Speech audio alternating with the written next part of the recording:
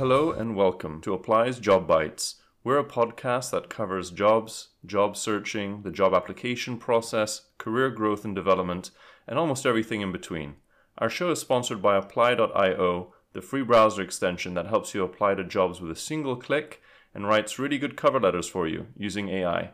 We hope you enjoy the show. Hello and welcome to another episode of Apply's Job Bites. Here with us on the show today is Kerry Harris. Kerry is a certified career coach, senior recruiter at AWS, and has done a lot of recruitment. Kerry, welcome to the show. Thank you. Pleasure to be here.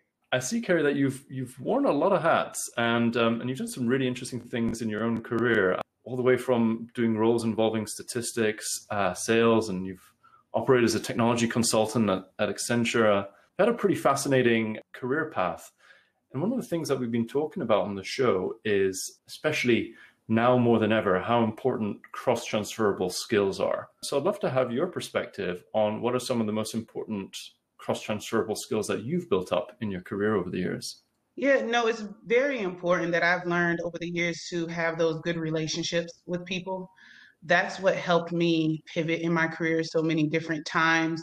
It's the amount of effort that I put into whatever role that I did, whether I went above and beyond on certain tasks, and then the relationships that I built, always being respectful, whether it's the janitor all the way up to the CEO, because you never know who can be the next person to help you transition into your next job.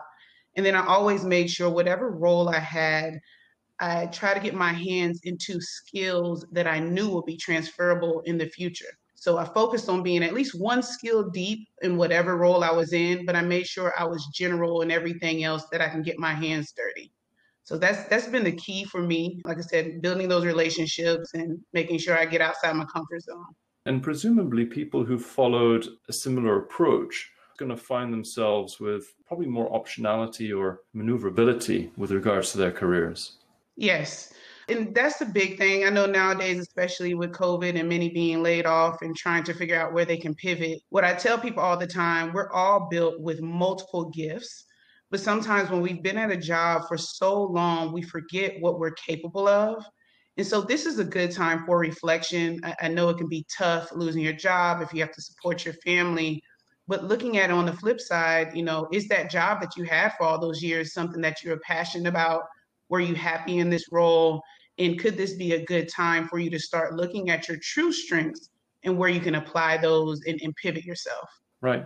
And so for the job seekers that at this stage are unfortunately out of work and they've been unsuccessfully just kind of reapplying for similar roles, what does a kind of a successful or what does looking at your cross-transferable skills and doing that assessment, what does that really look like in practical terms so that they can start considering maybe other avenues? Like, where should someone start? So funny you say that. I have an exercise that I make every client go through that I speak to.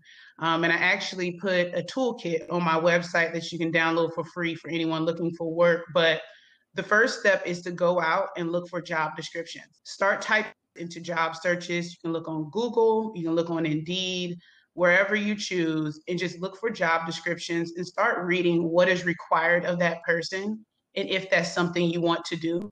And little by little, start pulling out pieces from the basic qualifications and what they're asking for and see if you have the skills to do that, because then you can craft your resume in a different way.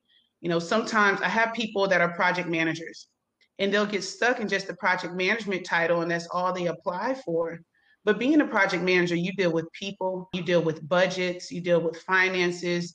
There's so many different skills where you can transfer that. Even I came from a project management background. And after dealing with so many people across projects, that's how I got into staffing, because I was staffing projects anyways. And then I learned to love it. I was good at it. I worked my way up, became a manager, became a director. And I noticed it was a skill I would have never applied for if I would have stuck into that project management hat. So looking at those job descriptions with the keywords that you're excited about, so you can start pulling different titles and then, transitioning your resume, having more than one resume that you can apply for different jobs with, because that's another mistake I see. I see people that are maybe project managers or business analysts, you're applying for developer roles, but you don't have it on your resume. So making sure that's reflected as well. Yeah, that sounds awesome and super helpful to our listeners. So we'd love to link to your tool in the podcast description. One thing that strikes me as well is that by the time people are experienced, they might have 5 or 10 years of career experience, and there's all kinds of things that they've probably tried their hand at. And there's a lot of sort of rules or guidance out there saying you should try to keep your CV relatively short and punchy. So it would strike me that you probably have an opportunity actually in making sure that if you want to stay to a shorter format, you can, on a per job basis, include just more relevant content. Like you don't have to tell this employer everything that you've done, but you choose the more relevant stuff. Exactly. And that is important. I will bust one myth out there is that your resume does not have to be one page if you have the experience to validate it. But 2 to 3 pages should be enough. If you go into 4 pages, maybe you might have appendix or like publishings, but unless you're applying for a job that's looking for that, Hmm. like you said, you don't need unnecessary information. And if you're in like the marketing field or any type of field where you can add links to a portfolio online, keep your resume one page and then let your work do the talking. Otherwise, limit your resume to 2 or 3 pages. And another key thing to keep in mind is make it impactful. If what you're putting on your resume doesn't have an impact, it really doesn't matter and it's not going to catch the reader. So make sure that you kind of treat it as like this competition for this space, and everything that you include in there kind of has to have its own reason for being in there.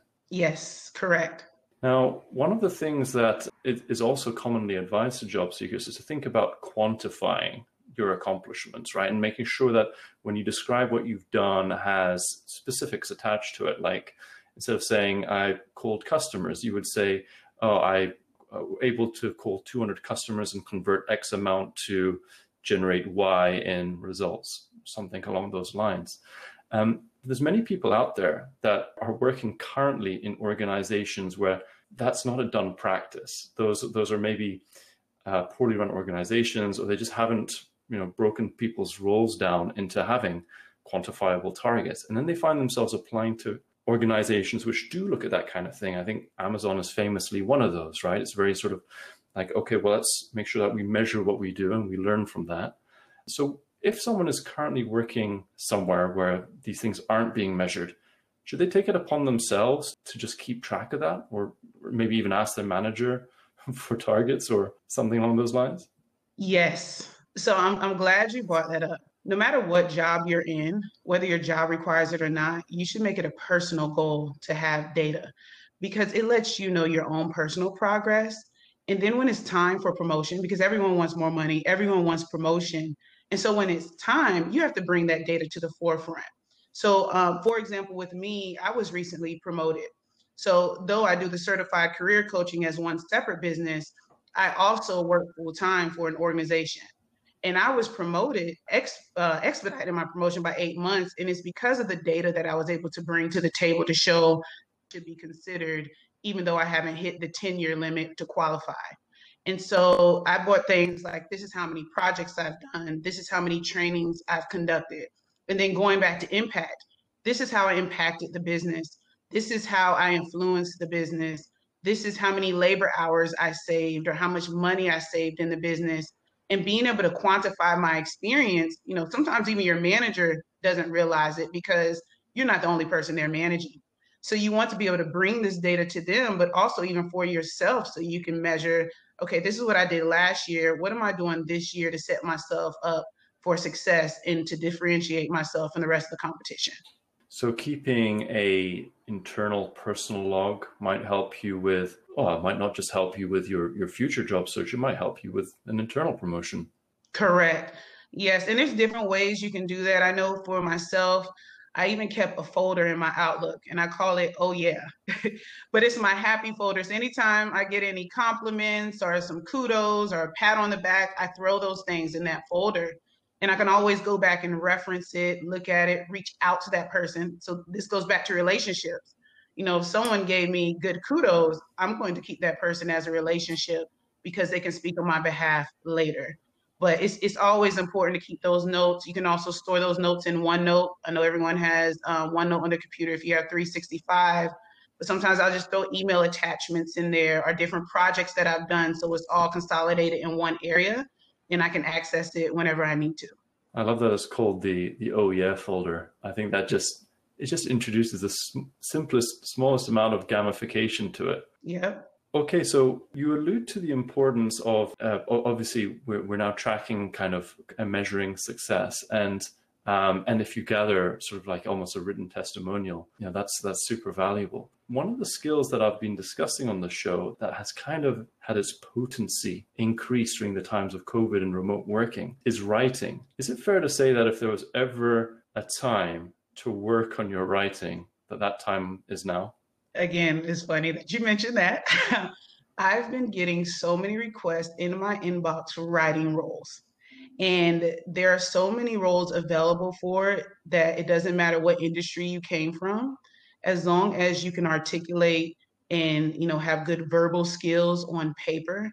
Yes, writing is something that you can get your foot in the door, and it's the type of work that can be done remotely.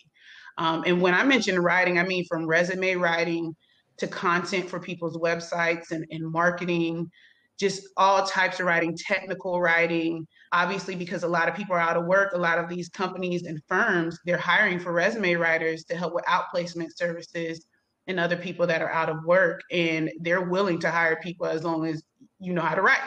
So yes, it is a critical skill to have. And it goes back even to your own resume. If you are applying for those types of jobs, make sure your resume is written well as well, because that is a reflection of what kind of writing you can do. So that is looked at by recruiters. And going back to our earlier discussion, what people may not realize is that having a super long CV, whilst it might be actually written perfectly well in terms of grammar and punctuation and the rest, might actually also be an issue in that you can't concisely express your point. Correct. And that's so interesting that you say that, because when you think of managers, as you reach a certain level, they receive information consolidated. And so that's who's reading your resume is the manager. So if you can't get to your point quickly and make it impactful and know how to structure that, you can be overlooked because you're not the only one competing for a job, and it's millions more out of work than it was years ago. So your competition, if they can get to the point quickly and attract the reader's attention, then they're going to have a better shot at that role, even if you did have better skills because of a long resume. Right. And I mean, you can also, what I experienced is that you can kind of have like a good writing day or a bad writing day. And a couple of days back, I was doing a lot of emails, and I recognized that I was clearly having a bad writing day because I was taking like paragraphs to get like a simple point across. And so what I started doing was just rereading and saying, is that word necessary? And then just like hacking through and just trimming stuff out that wasn't even like, it didn't add value. It was just fluff. Yeah. And I'm glad you mentioned that, because an important thing that you did, you wrote it and you took a step back and you reread it before you finished it. And that's something good to practice as well. When you write something, don't just submit it as is, sleep on it, take a few hours, go back to it and say, does that really make sense? Do I need that? Does that align? And edit it a few times. There's nothing wrong with that. Yeah, and it can be uncomfortable to self-critique, but I find it's such a valuable thing to do, isn't it? To like reflect on your own work. And if it looks if you're not happy with it, then that discomfort's maybe that's actually a good feeling, right? That you want it to be better and you're going to take some action on it. Yep. And speaking of that, another exercise I always have my clients go through, especially those who are out of work, it can be, you can get down on yourself and you forget the skills you brought to the table being at the same company for so long. So I tell them, I said, go look at your resume from the bottom at your very first job and work your way up. And I want you to sit back and realize that you're that person. You did that. These are your skills. This is what you're capable of. You have everything you need to accomplish what you want to get that next job. And it's such a great confidence booster to be reminded that you have those skills and you are capable. Carrie, it's been amazing having you on the show. So many great and helpful takeaways for our listeners. We're going to be linking your site and the tool that you mentioned in the podcast description, and really appreciate you coming on. Of course. Thank you. It was a pleasure. I enjoyed it. The first thing that I'm going to go and do now is create my Oh Yeah folder. There you go. Okay, thanks, Carrie. You're welcome. It was a pleasure speaking with you. I hope you enjoy the rest of your day. Likewise. And to all of our listeners, we'll catch you on the next episode of Applied's Job Bites. Thanks for tuning in. Hey, we hope you enjoyed the show. For any feedback, requests, or suggestions of things that we should include on upcoming shows, please drop us a line at contact@apply.io. Thanks, and we'll catch you next time.